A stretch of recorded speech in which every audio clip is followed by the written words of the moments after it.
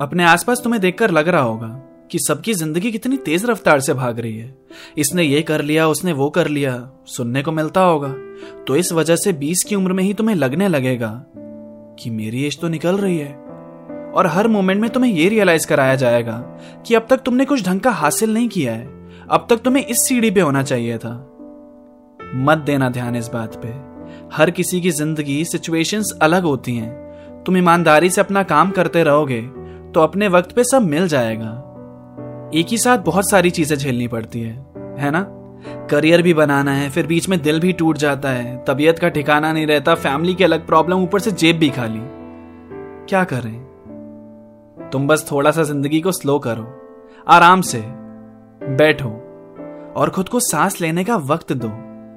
मुझे पता है कोई नहीं समझ रहा कि तुम्हारे अंदर चल क्या रहा है, और कुछ कुछ बातें तो बताना भी नहीं चाहते किसी को। तुम अंदर ही अंदर बहुत से ख्यालों से लड़ रहे हो, फिर खुद को कमजोर क्यों समझते हो?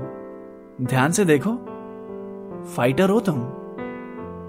जितना तुम्हारे पास है कई लोग तो उसको पाने के लिए तरस रहे हैं, और तुम्हें लगता है तुम्हारे पास कुछ भी नहीं। आराम से सोचो तो बहुत कुछ है।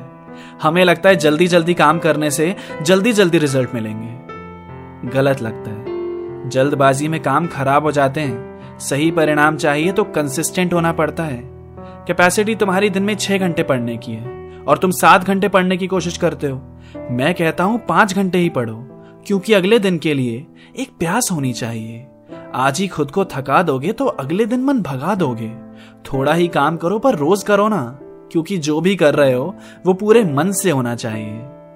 कभी कभी तुम कितनी भी कोशिश कर लोगे पर कुछ चीजें होने से टाल नहीं सकते। हो सकता है तुम बहुत तैयारी करके जाओ और फेल हो जाओ। हो सकता है तुमने रिश्ते में सब सही किया हो फिर भी उसे जाने से ना रोक पाओ। हो सकता है तुम्हारा सबसे अजीज दोस्त एक दिन तुम्हें धोखा दे दे। हो सकता है कभी ऐसा लगे तुम्हें सब कुछ खत्म करने का मन करे।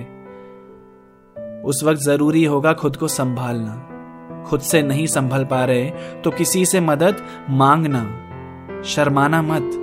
प्रोफेशनल हेल्प भी लेनी हो ले लेना। घबराना मत, सच में मदद मिलती है। और अपने पेरेंट्स के बारे में सोचना, वो सिर्फ तुम्हें हंसता खेलता हुआ देखना चाहते हैं। सारी परेशानी खत्म हो जाती है, जिंदगी खुद सॉल्यूशंस ढूंढ के ले आती है। सब्र रखने की आदत डाल लो, आगे बहुत अपॉर्चुनिटीज आने वाली हैं। तुम अपनी पेस से चलते रहो, बढ़ते रहो। बीच में फ्रस्ट्रेटेड फील करोगे, दिमाग खुला रखना और समझना कि ये फीलिंग टेम्पररी है। आगे बहुत बड़ी जिंदगी है। तुमने जो सोचा है अगर वो नहीं भी हुआ तुम्हारे साथ तो भगवान ने जो सोचा है वो जरूर होगा। परेशान मत हुआ करो, अंत में सब अच्छा ही होगा। डटे रहना है, सब हासिल कर लोगे तुम।